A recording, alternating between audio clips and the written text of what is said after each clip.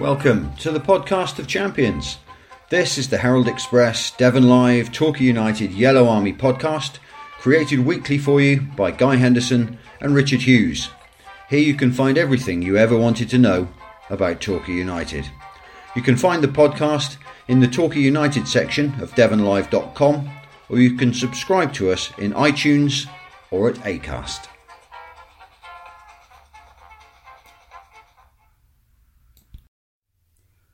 Welcome, and I hope this podcast finds you all well.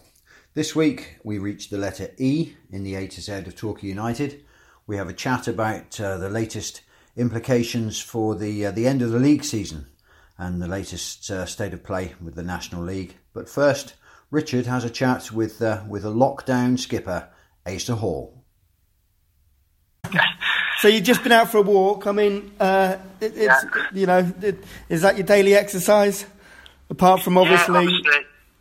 Yeah, we're trying to be, obviously stick to the guidelines and stuff, stay out of everyone's way, but yeah, we've got a 2-year-old in the house, so that daily walk's quite important to everyone. Yeah, absolutely. And apart from that, maybe a bit of a run first thing in the morning, a couple of times a week, just to tick over. You've obviously got your routine, or your programme, which the club's given you. How's that going? Yeah, that's good. There's lots of different options we can do. There's some strength work, for upper body work, some keep your legs strong, and then a lot of core work and some running. So, I think it's up to the boys to sort of pick and choose what they do and when they do it. But, everyone's trusted to keep ticking over. Are you keeping in touch with some of the other boys? Yeah, we're talking to some of the boys. Also do a weekly quiz with Jake Andrews, Sean McDonald and Connor. So who's winning? Quite funny. Well, I lost last week, me and my wife, so we did the questions this week. Right. Sean's the brain box. Okay. So he's the one to do it, yeah. Okay, so is that general knowledge, or is it football? There's loads of sections, a bit of general knowledge, pop culture, the sport. We try and mix it up a bit, and some good questions, to be fair. It's such a weird scenario, isn't it? I mean, I can't even ask the question. Have you ever kind of come across anything like this? Of course, because none of us have. But how are you coping? Yeah, I mean, it's very strange, like you say. But the main thing is just to try and keep your family safe. I mean, there's so much going on, and the news is quite horrible to watch. So, yeah. We're trying to keep busy, but be keeping safe at the same time. How do you feel about keeping fit? Obviously, keeping match fit is difficult at the best of times. Actually, keeping fit at the moment is difficult. How are you coping with that?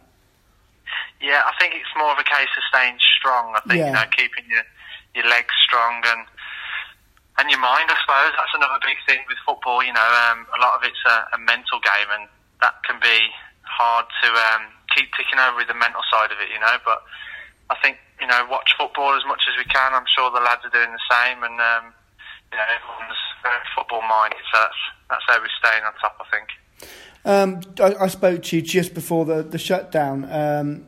Yeah. Just in the rain outside the training ground. It seems a million miles away, a million years away from now, because obviously, even though we were trying to be careful, everyone was in the same room, etc. The final game of Torquay's season at the moment was a defeat. So is that a mental thing as well, that you need to keep a positive mindset going into what hopefully will be the next game of the season, whenever that is?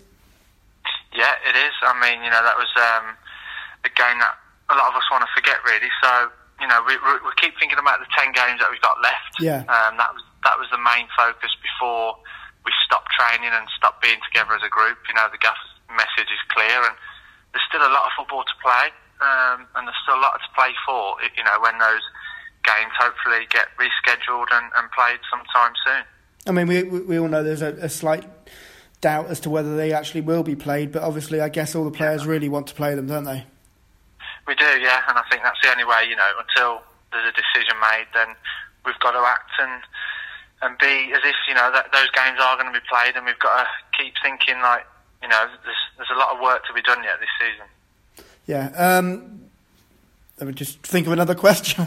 Drying up a bit. I've been ringing around so many footballers and so many managers, and you know what? Trying to find a story out of a conversation is getting more and more difficult as the weeks go on. But for yourself, I mean, you were named Vanarama Player of the Month for March. Gary joked that you're not going to win it for April, but that must have been a good feeling, especially after coming back from injury. Yeah, obviously, the injury was a bit of a nightmare this year with my broken toe, which led to a little bit of a calf strain. So, to get back in the team, I was chomping at the bit really to get back in, and it was nice to get recognised as, having a good month and helping the team get some results that, could prove crucial if we play out like we want to do. Do you think the players have got the mentality, because there's a lot of young players in the squad, do you think they've got the mentality to finish off the season strong? I do, yeah, definitely, and I think this break can only, help and enhance the squad, if anything. We've got players that are injured who will be back fit, like Liam Davis, even Armani Little, Matt Buse. So, there's positives to take, and I think that's the way we've got to look at it, and, maybe it gives everyone a mental break from football, because, it's a full-on thing, the season, and maybe that'll put us in good stead if we resume. Because obviously the mentality was probably tested a bit during that poor period of defeats. So they got through that, didn't they? Yeah, we did, and that was just sticking together, believing in the gaffer and how we want to play. And we're a very good team when we get it right on a Saturday afternoon. So everyone knows that, and that's the aim to keep doing. You mentioned Liam Davis being out. He was missing during that period, wasn't he? And that was a big thing, I think, wasn't it? Yeah, it was. Liam's. Me and Liam are probably the oldest in the team, and he brings a lot of experience, and a lot of players look up to him and the way he plays. He leads by example, and he's definitely been a big miss, and you can tell when he's not playing. Brilliant. Asa, thank you very much for talking to me. I think I squeezed enough out of the conversation. If you need to ring me back. I will do. I've been talking to Gary every week, and it's been getting less and less. I mean, there's only so many times you can ask the same question and hope for a different answer. Yeah, I mean, we could even say, because obviously it's a year ago since we lifted the title, I think this... Oh, okay, of course it is. Yeah, is it this weekend, is it? Yeah, I think it was this weekend, we were sort of named champions, so... Well, looking back on that, I mean, how does that feel a year later? Yeah, well, I saw it on Twitter, I think it was, and some great pictures, great videos, and it's something to be proud of, and I'm sure all the lads, can't believe it's been a year, but that's the aim. Every footballer wants to win leagues, win trophies, and we can still potentially do that this season. I was going to say, towards the end before the lockdown, there was a lot of talk about playoffs and a playoff push, and that's still obviously the aim.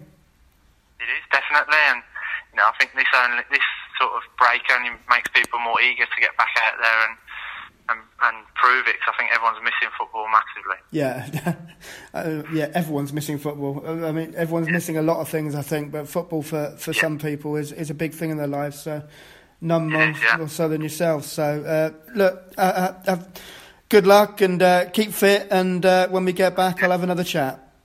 Yeah, great stuff. You all right? Yeah, we're fine. Yeah, I mean, touching wood, etc. Everything's fine here. So, good stuff. Thanks, Asa. Cheers for that. Okay, no problem. I'll see you soon. See you. Bye-bye. So welcome to another coronavirus lockdown podcast being carried out at long distance. Morning, Rich. How are you doing? I'm doing very well. You can see the length of my hair. My hair is growing and growing. I can't wait for the barbers to get back. It is. You've got a touch of the Alan Gilzine about you at the moment. I know. I've not got anything at the front anymore, but the bits at the sides are really starting to grow. Good stuff. You keeping well? Everybody well? Yeah, very well. Good. It's an open university day for me today, so I'm knee deep in Old Bailey records, which is fun. In that case, you need to talk about football for half an hour. I do. At least half an hour. That'll do you a power of good. As our listeners will have just heard, you had a chat with Asa Hall this week. very interesting. Oh, good talker, isn't he, Ace? A good character. Seems to be keeping fairly positive and fairly lively through it all. Absolutely, a better talker than me, obviously. I say to him at one point when I've run out of things to ask him, there's only so many times you can ask the same question and expect to get different answers from people. True, that's true. You know, what do you say? How's lockdown going? How's your programme going? And then okay. Oh, Asa, you were player of the month.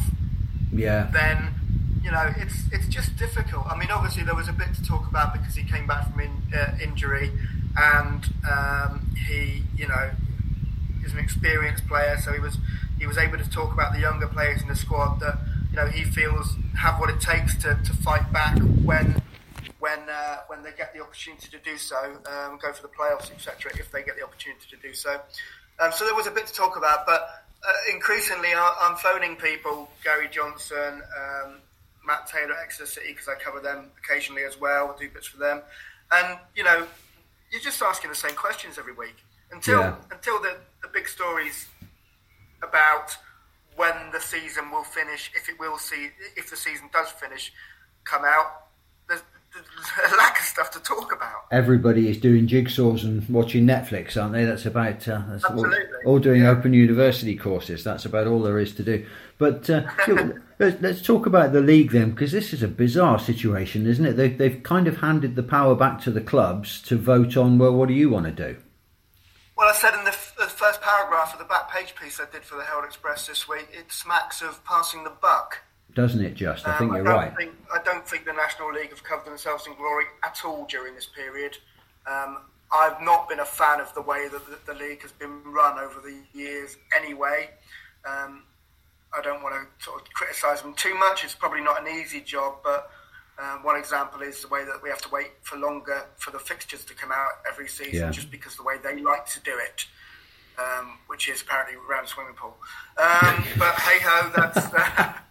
Now, you see, I think this was just a story that Dave concocted, that they go off, somebody goes off to Benidorm and sits by the pool with a jug of sangria and a back of an envelope and a biro and works it out from there. Yeah, while at home there are computers that can kind of do that thing for a living. I don't think they've covered themselves glory, and now what they've done is they said it was a confusing message as well, because there's no official statement to come out of the National League. All that's happened is they've written to clubs, and then a couple of clubs have released that information. Yeovil's chairman reacted to it, saying, it's ridiculous, we need to finish the season. I know that is Gary's thoughts on the matter, or it has been Gary's thoughts on the matter in previous conversations. He didn't want to talk specifically about the latest edict from the National League. Both him and George Edwards sort of kept stum on that. I think they're just going to vote how they see fit and just stay quiet about it, which is their prerogative. That's fine. Yeah.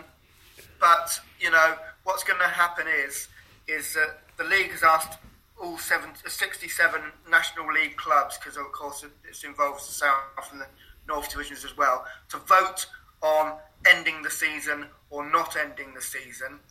I guess that is a yes or no question answer. Although, as I say, there's been no statement from the league, so we can only kind of guess at what they've written to the clubs. And who votes for what? Then obviously anyone who has still got a vested interest in promotion is going to vote to carry on. Yep. Anyone below that, especially the clubs with relegation dangers hanging around them, are going to vote to stop the season. Surely that's the way it's going to go. And in that case, if that is the case, and apparently now they've got till May the 7th to get their vote in, although the National League would prefer votes to be in quicker, it's all very convoluted. Then if that's the case, surely the majority of the clubs will vote to end the season. And then, apparently, they'll do further polls to see what happens to the tables. It's a mess, isn't it? It's an absolute mess. To be honest, I'm not sure I can think of what the best way to finish it would be, but this is where you need leadership, isn't it? I had a phone call with someone this week, and we chatted about the end to the season. I have been.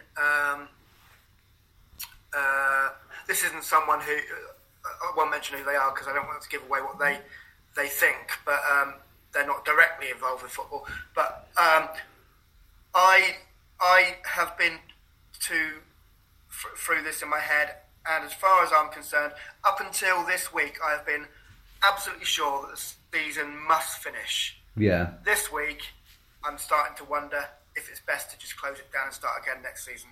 Yeah. And the person I was talking to agreed. It's just got too messy.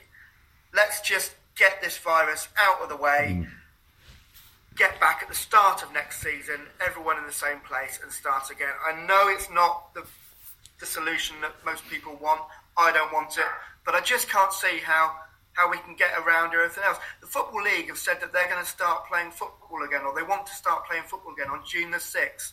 I cannot see how you're going to get stadiums full of people on June the 6th, let alone 22 players on a pitch running into each other, brushing up against each other, physical game of football on June the 6th. It's just not going to happen. So extrapolating that from that, then you're going to end up with games being played at training grounds. You're going to end up with there's going to be games being played up at South Devon College. You're going to be playing without fans in, because even if teams are playing, that you're not going to allow 5,000 or 6,000 people to be rubbing shoulders, are you, by then? No, there's no way that the government is going to allow that kind of mass get-togethers again in June. I don't know what the English Football League were thinking about casting a date. Yeah. Maybe they just wanted to do it and then, that's done and we'll work towards that date. But what happens then, it's 3 weeks before June the 6th or whatever it is, when clubs have clearly got to start training to get match-fit players again, then that's only a couple of weeks away. Mm. So they're going to, are they going to have, they can't train in a couple of weeks, not together. No, it's the longer it goes on, the worse it's getting. It is. Yeah, as far as I'm concerned, we've got to the point now where let's just call it a day, and then at least we've got months to worry about the start of football. Yeah, it's a horrible thing to say, and I know that it's not what people want to hear, but we'll cope. And we were so near the end of the season as well, weren't we? I know it's not that long ago we were talking about we've got this number of games to go. That Saturday coming would have been our last home game. We'd have been at home to Dover day after tomorrow in our last home game, and then Saturday week we'd have been away at Hartlepool for the last game of the season. It's amazing how quickly it all came up towards the end, didn't it? The piece I wrote using the interview with Asa in the paper this week, basically, it says, who knows where we would have been right now? Yeah. I mean, we could have been in the playoffs by now. We were 10 points adrift of the playoffs, but with 10 games to go. Yeah. We will have played 8 of those games now. Incredible, isn't it?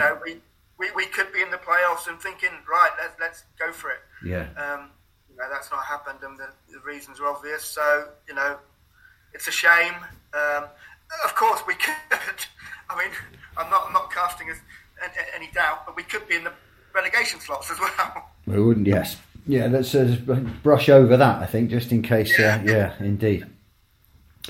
Okay, so at this point in the podcast, with no football to talk about, we move on to the A to Z of Plainmoor. We have reached the letter E this week. That's how long we've been doing this. E, indeed. But we can't actually move on to E without doing the walk of shame. The people who've told us, pulled us up on things that we've missed in previous weeks. All the way back at B, we missed out. We missed Bamba's right foot. We missed the fanzine. Oh. We didn't talk about the excellent Bamba's right foot fanzine. Did you contribute to that at all? I never did. Obviously, I know the people who were involved with it, and it was a very, very, very good fanzine, which I always picked up at games and enjoyed. It was the heyday of fanzines, really, wasn't it? Yeah, it was, and it was one of the best of its kind. I thought, considering we're a lower league team, I thought it was a proper higher league fanzine, wasn't it? I can remember 2 more as well.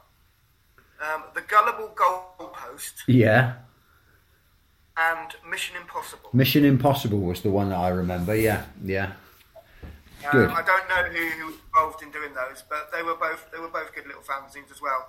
I mean, of course, fanzines really kind of. I mean, I was involved with music fanzines in the late '80s, indie pop kind of stuff, and in those days you could write to bands. Yeah. A set of questions. They would stamped addressed envelope. They would send the questions back with answers to them and a photo. You'd get down the local photocopying shop. You'd photocopy, or you go to a printers and get 200 done. And people interested in that music would buy fanzines. They'd have little adverts in those fanzines for other fanzines, and you could shift 250, 300 in a month. It was an amazing little industry. Of course, what's happened is that came along. And the internet killed the fanzine, I suppose. The internet killed the fanzines. There's a song in that, updated Bugwell song in that. Yeah, there you go. Get writing. But yeah, it's a shame. I used to love a fanzine. Used to enjoy that. Maybe it's maybe now that we're in an atmosphere where things are being scaled back and society is working on a more of a macro level. Maybe it's time to get the fanzines going again. Yeah, absolutely. There you go. So yeah, Bamba's right foot. Sorry, we forgot that. Also in the Bees, we forgot John Bartlett and his bell, which somebody pointed out to me. John Bartlett and the bell, who was a fixture over on the pop side for many, many years during Mike Bateson's reign. Still around, John? Is he? I'm not sure. Yeah. I've seen John, maybe not very recently, but I have seen him around. I think I saw him in a pub once recently, actually. Can't be that recently if it was a pub. It's been a while since we've been in pubs. No, not that recently. No, you're right, yeah. But John Bartlett and the bell, how could we forget? And then we mentioned... What a noise that bell. And we mentioned last week... Go on. You did, I mean, I used to stand on the pop side in those days when I was a bit younger, and you didn't want to be too close to it. No, your ears would be ringing for a while after that, wouldn't they? They think the drums loud. That's nothing.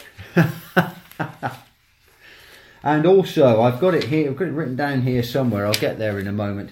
Dave Lowen, who is a regular supporter and a regular listener to the podcast, phoned up and said, did I remember the Jimmy Dunn testimonial game? We talked about Jimmy Dunn's testimonial last week. And I couldn't remember the game at all, but Dave does, because his company Cleaning Services were the sponsors, and he had a programme at home.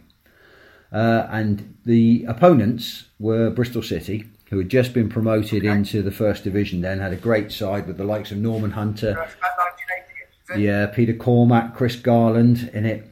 But the Jimmy Dunn All-Stars, who faced them, had players of the calibre of these in it. They had Peter Mellor in goal, Frank McClintock played, Alan Mullery played, Bobby Moore played in that. Because, of course, Jimmy Dunn had been at Fulham, so a lot of these players who had been at Fulham came and played. It gets better, though. Colin Lee played, Ted McDougall played, and Jimmy Greaves apparently played. Bless him. Just come out of hospital. Yes, he has, and is improving, apparently. But some big names. And I must have been at that game, and I can't remember that at all. But that must have been some game, the Jimmy Dunn All-Stars against Bristol City. Played in the game against Tottenham in the FA Cup. Yeah. Some years before. Indeed. So, sorry, we digressed a little bit on the Jimmy Dunn testimonial, but those were the players who lined up, and that's quite some lineup, isn't it? Quite some lineup indeed. It is, absolutely, yeah. Letter E is for Exeter City. Now, of course, you cover Exeter City now as well, don't you? I do bits. In your professional... I think my attitude to Exeter has softened a bit over the years, though. I think, you know... Mine probably has. It's... I spoke to you when we spoke about Devon derbies and I kind of said that I used to hate getting up in the morning on a derby day at Exeter. Yeah. And, I didn't really want to go. It was a chore. It was something I had to do. If I didn't go, and we won, then I'd be devastated. So it's something you had to do. But I hated it. And, Exeter, they are what they are. I used to quite like that old away end at Exeter before they did it up a bit. It was just basically a terrace open to the elements. Very, very small, only about 4 or 5 steps in the terrace as well, wasn't it? So it was good Torquay goals from that end. There was no there was no social distancing on that terrace, was there? No. But St James's Park. It's very difficult for me, considering that I do work for the Express and Echo as well, to not sound. to just bite my tongue, I think. Yeah, might as well. But wouldn't it be nice? I will say something though, that Matt Taylor is a pleasure to deal with. Really nice bloke, really easy to chat to. Will give you what you want for the paper, and I think when they get back to it, they've got a chance of promotion, and for him, I think go for it. I like him as much. And won't it be great, however it happens, whether it's us going up or them coming down or whatever happens when we get to play them again. I know you don't like the local derbies, but it'll be nice to be in the same league as those boys again, won't it? It became more relaxing. All big games is more relaxing in the press box. So once I started going into press boxes, then you've got a bit more to think about. You've got your copy to file. Yeah. You've got, concentrate on the actual play rather than the emotion. So I've always found that it's easier in the press box. Since I started going into press boxes, 15, 20 years ago, whatever it was, I found those bigger games easier. It was when I was a real hardcore fan, had nothing to do with the club or football, working in a factory. That was when it really, really matters to you. And that's why it matters to so many people. That's true. And that press box at St James's Park is a thing to behold, isn't it? If people have never been up there, it's one bench, isn't it? It's as far as I remember, the wife. Is it? Of course, I haven't been up there since it's been redone. No, wow. They had a new stand built last year. So, of course. So, like our press box that we all loved with the heater that could have gone up in flames at any moment, the one at Plainmoor, all those old-fashioned press boxes have gone.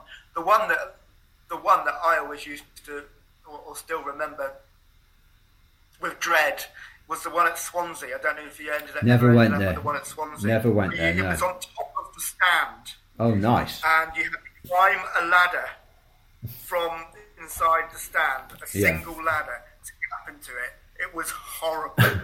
That was at the old vet, was it? Yeah.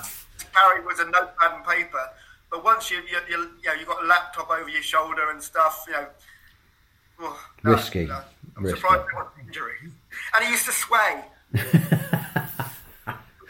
You'd be up there in this little kind of enclosed area on top of the stand, and when a goal was scored, you could feel the kind of nice, horrible. Bit of clear air turbulence up there. Yeah, absolutely. E is also for Ebbsfleet. We'll draw a bit of a line under Ebbsfleet. Beat us in the trophy final at Wembley. Disappointing day out that was. Disappointing day. Yes, of course. E is also for England players. Now, players, thank you to the Torquay Fan Stats website again. Players who played for England after leaving Plainmoor. There are 5 of them. Ralph Burkitt played for England after he left Plainmoor. Don Welsh. And then in more recent years, Steve Bold, who we mentioned under the Bs. Yeah. Keith Curl, who we mentioned under the Cs. Yeah. And Lee Sharp, who will doubtless get a mention under the S's when we get there. Is it only 5 then? Well, there are 5 there on that website, players who played for England after leaving Torquay United. I suppose that's probably right. Yeah. I mean, we have had some players who have played for Ireland after leaving. Yeah, and we'll come in a moment to a player who played for Scotland after leaving as well. Yeah, of course, yeah. But the 5. Think of any more, though. I'm surprised it's only 5, but there we go. And players who had played for England before they came to Plainmoor, there are a few of those. Tony Curry, of course, Chris Waddle, Bomber Brown. Yeah. 1 or 2 ex-England internationals who ended up at Plainmoor in the. Astle. Sorry. Astle. Gordon Astle. I've got my book here. Was it Gordon? Was it? Let me just look. Gordon Astle. Came from Birmingham City. I'm sure he played for England once or something like that. Yeah. I spoke to him once when I was working for the club. Did an interview with him. Lovely guy. I'm not sure if he's still around, but he was a lovely guy. told me some great stories, and he did play for England once. There you go. There will be others dotted down through the years. We're already second guessing the Walk of Shame next week, aren't we? When people pull these up for us. John Bond never played for England. Don't think so. Surprised by that, but no. It's always surprising when players of that ilk haven't played for England. It always surprises me that Steve Bruce never played for England. Did he not?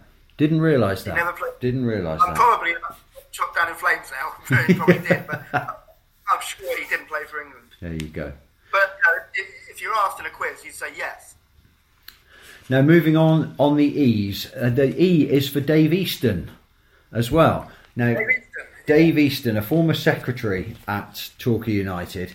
He gets a mention on here, obviously, because as a former secretary. But Julian sent me a picture today, which I'll try and put in somewhere into the text that goes with this podcast. From his programme collection in 1972, there's a lovely picture of Dave, 23-year-old Dave, arriving from Swansea to join the Pools team at Plainmoor. Interestingly, he's being welcomed to Plainmoor by a fellow by the name of Peter Randall, who was president of the Supporters Association. Now, Peter Randall, the late Peter Randall, was the town crier for a while in the 90s. He was also brilliant as part of the Paint and Pantomime productions. So it's another one of these people who's a huge character in the town. I didn't realise he'd been associated with Torquay United, but he was president of the Supporters Association then. But it's a great picture. Then you were supposed to come back. Yes, he was. No. I see. That's the link up. If you were sat across the table from me, I'd have got that. But it's a great picture. Dave looks as if he's trying out the sideburns from that bloke from Mungo Jerry. It's that time in 1972 when that was all the rage. Was it in the summertime? Oh, you're too fast for me today. Much too fast for me today. But you know Dave as well, don't you? Dave is. I knew Dave. I haven't seen him for years, but I know Dave. I knew Dave when I was young. He was a friend of my dad's, and my mum. Oh, dropped my pen. My mum actually worked at the club for a short while in reception on match days. Yeah. I think that role. That came because Dave was involved in the club. He was involved in the club for quite a long time. I think his father, Fred Easton, was also commercial manager for years as well. So knew him through the family really, and he ended up going to Bristol City. I couldn't tell you what year it was, but I was probably about 15 or 16, and I wanted to go to Bristol. I'd say 16 probably. I wanted to go to Bristol to go to a record shop because the music I was into, you couldn't buy it down here. And of course, we are talking pre-internet days. Of course. And buying records from the back of the ads in the NME took about seven working days to turn around. So he's got to Bristol to buy records. And he was travelling up there every day. I think he did eventually move up there, although I think he's moved back. And he took me up to Bristol. But instead of just dropping me off, he took me into the club and took me to training, and I met all the players, Bristol City players. I couldn't tell you who they are now, but it was a nice touch. Spent sort of morning with the Bristol City players at Ashton Gate before going into town, and then he picked me up afterwards. I got my records, and we went home. There you go. What a nice chap! What a nice chap indeed. He's also active in the Amdrams these days. He's part of SHIPE, Amateur Dramatic Society. Is he really? He is indeed. He was in Heidi High a little while ago. Shall I get my programme from Arthur Miller's All My Sons when I was the child, the boy in All My Sons? Oh, in about 1983. What a small world this is, isn't it? Yeah, I did 2 or 3 pantomimes, and then they asked me to be the child in All My Sons after those pantomimes. I was obviously a very good actor. Of course. Yeah. Should have sued it. Of course, as you are. And the interesting thing around that programme as well, always, you probably do the same thing. If you get an old football programme, you spend as much time reading the adverts as you do anything else. Yeah, absolutely. The adverts on that page, there are adverts there for Sangsters Sports, of course, Cavanna Homes, Islands of Paynton, the garden centre, the Eros restaurant in Braddons Hill Road West. But the best one is for the Mermaid on Paynton Seafront, which is now the Hyde Dendy, of course. international cabaret and dancing to the Mariners with your genial host and compere, Billy Dutton. And for the younger set, this would be you, obviously, a fabulous disco with resident DJ Steve King, hi-fi, and all the latest discs. Way. There you go. So you got everything. One of my favourite things about, I'm using the term historical loosely because we're only going back to the sort of 70s. But when you see sort of films and stuff made in the 70s and they go into discos and they are nothing like they would have been. No, absolutely not. You wouldn't see for the smoke. No, that's it. The Tropicana was never like that. That kind of odd stereo, those stereo records stereo sampler records that you'd buy rather than actual stuff of the time. Yeah. Some kind of copyright issues, bound to be. Okay, which brings us to our team of players whose names begin with E, and we don't have a goalkeeper. I was going to say, before we started this, when I looked at E last week, I think I got 1, 2, 3, 4, 5, 6, 7, 8, 9, 10, 11, 12. So that in the pre-2000 book, the Lee Edwards one, there are 12 E's, and 4 of them are Evans. Are they really? So I'm guessing there have been a few more E's since 2000 to add to that list. Yeah, there must have been, because we've only got one Evan. No, we've got 2 Evans actually in our line. We've got no goalkeeper though, so it's a rush back goalie situation for this team. Okay. They'll have to cover that. That was all the rage in the 70s. Yeah, rushbacks. Player nearest the goal can handle the ball. So in defence, Dick Edwards starts off the defence. Of course, Dick Edwards, the singing cowboy, the cowboy footballer himself. I have the album somewhere. Do you? Now, I looked everywhere this morning for a copy of the Torquay United War Cry. So you need to get that onto an MP3. See, I've never owned that, but I've got his album that he did, which is all kind of country stuff. It's a bit better than you'd expect it to be. Yeah. He had a little scene around him, didn't he, when he moved down here? The album was recorded in Swan Street Studios, which of course went when Fleet Street was all knocked down and replaced by the what's there now. And a lot of local bands used to record down there. I think one of the Wishbone Ash fellas, the Turners, one of the Turners is involved in it on the album. So it's interesting stuff, and it's not a weak album either. It's not kind of, I'm a footballer, I'm going to do an album of country songs. No, this was a musician who played football. I see, and still records a little bit, or still sings a little bit. I believe it's Dave was saying a little while ago. One of his sons is a musician, so he still keeps his hand in. He was Player of the Year at Plainmoor, 71 and 72. By the way, he'd been at Aston Villa. Good player, and of course he was in a country and western duo with Bruce Stuckey, wasn't he? That's right. Yeah. The two of them together. He's on the album, but. I definitely need to hear that album. I'll hold you to that. We've got some MP3s there. Okay, alongside Dick in the defence, Matt Elliott, of course, who is our Scotland international. He's not the only Scotland international who gets a mention this week, by the way. But Matt Elliott played 124 games for Torquay, 15 goals. He was at Plainmoor for 89 to 92, and then went on to great things. His fortune, did he? But he eventually did.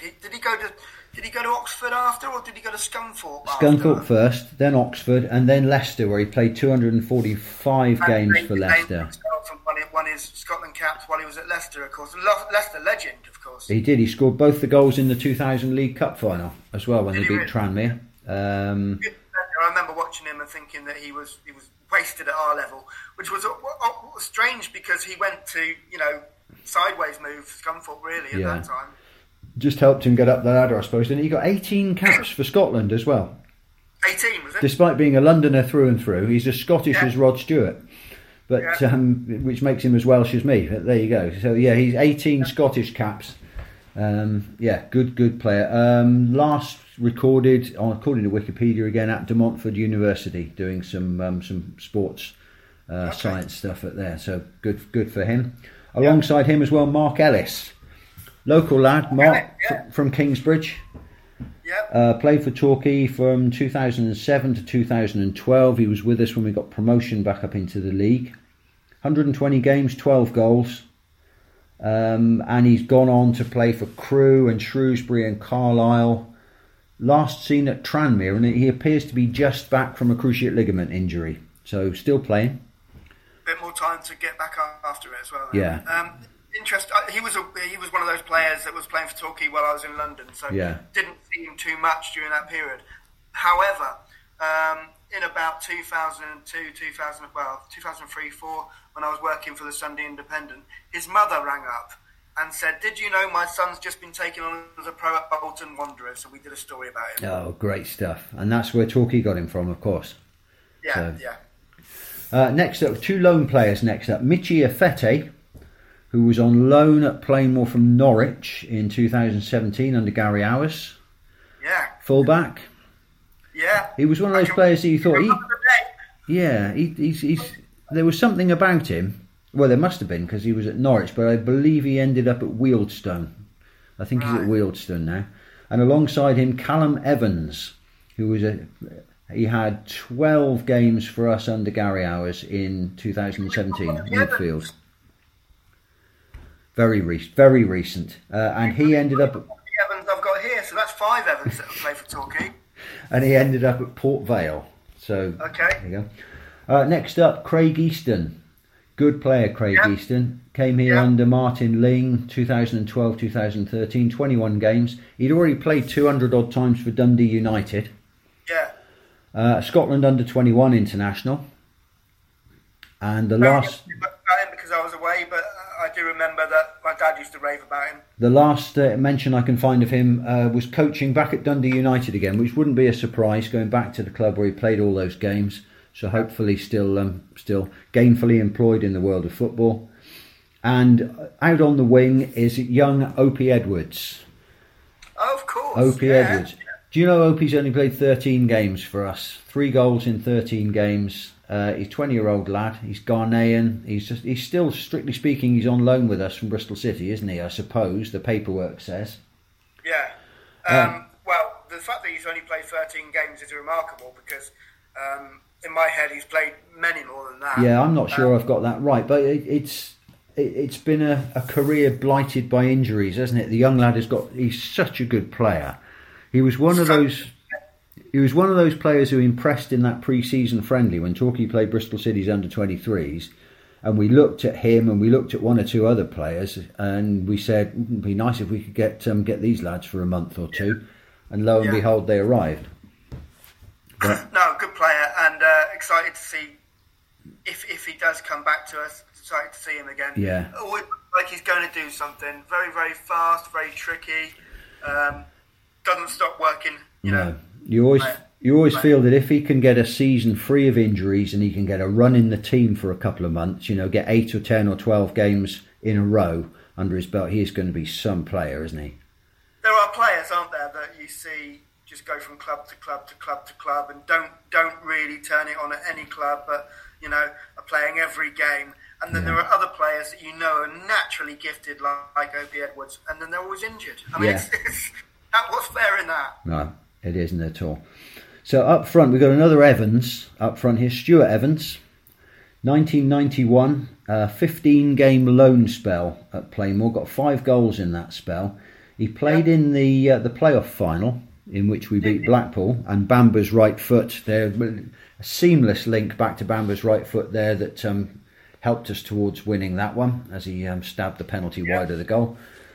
But Stuart Evans, I hadn't realised what a massive role he'd played in getting Wimbledon up into Division 1. Played alongside Alan Cork all the way up through the leagues for Wimbledon, scored loads of goals, and then he kind of fell out of favour at Wimbledon just as they started their tenure in the First Division. So he came to us on a loan spell. He was an early part of the crazy gang, as it were. Yeah, he was, very much so. So.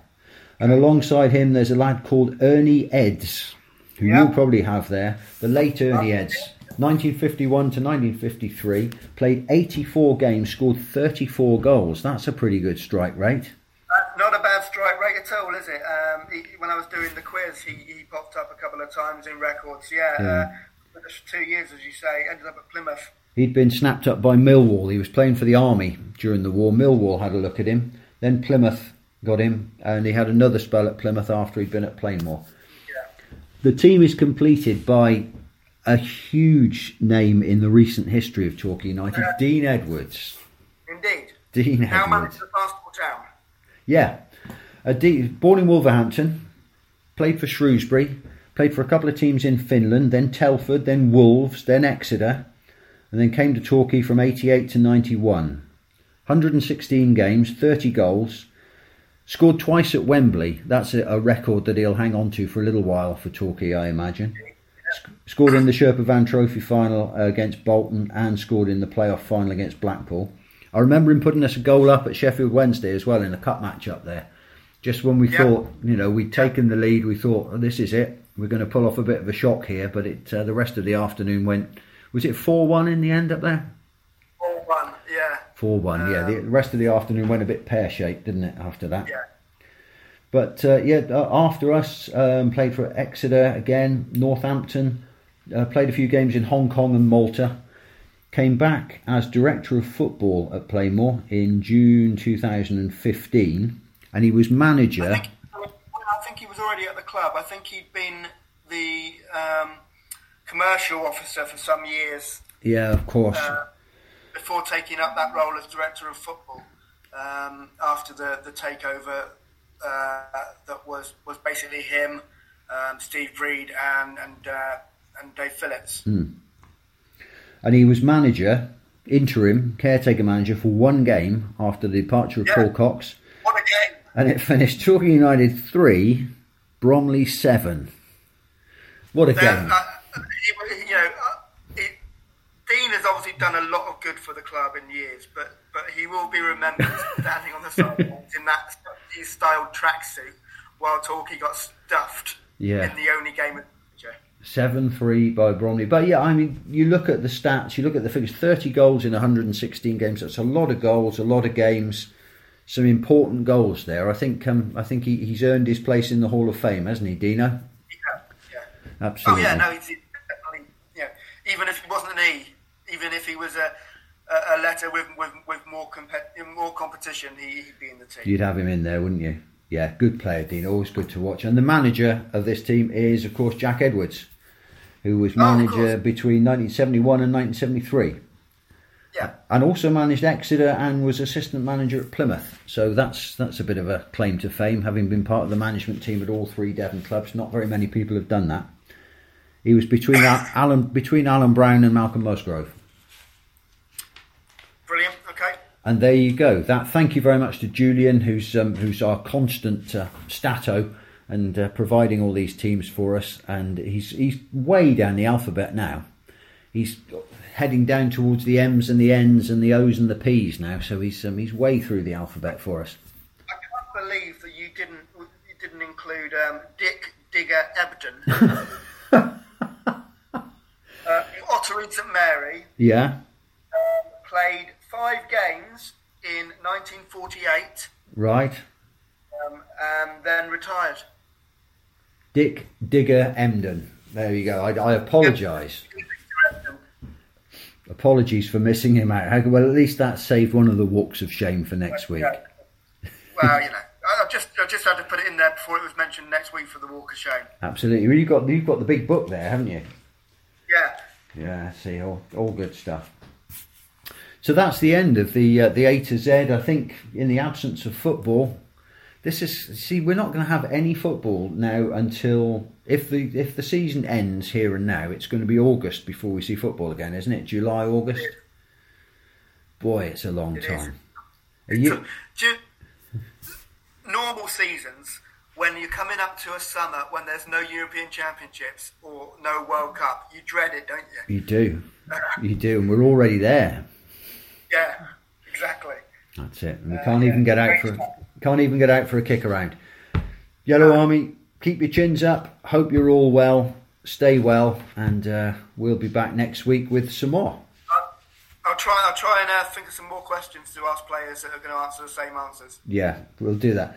Actually, fair play, Torquay United have preempted that. The Torquay United Mastermind is going quite well at the moment on the Twitter pages. And Jake Andrews, I haven't watched Jake Andrews yet. I must have a look at that, see how Jake gets on. There's an interesting part of the conversation with Asa Hall, where he talks about the fact that they have weekly quizzes. Asa and his wife, Jake Andrews, Conor Lemonade Evans, and apparently the brain box of the group is Sean McDonald. Is he? Okay. Well, he was the first to do the mastermind. He did pretty well on the club mastermind. Perhaps we'll have to get Sean on and give him a bit of a challenge. Yeah. Anyway, thank you very much for your time. This has been another Yellow Army podcast, and even though there are no matches, we'll finish. Come on, you Yellows. You have been listening to the Devon Live Herald Express Torquay United Yellow Army podcast, recorded weekly by Guy Henderson and Richard Hughes. You can find us in the Torquay United channel on the Devon Live website, and you can subscribe to us at iTunes. Please leave a review wherever you see us. We welcome all feedback, whether positive or negative. We always like to know what you think of the Yellow Army podcast. Please join us next time.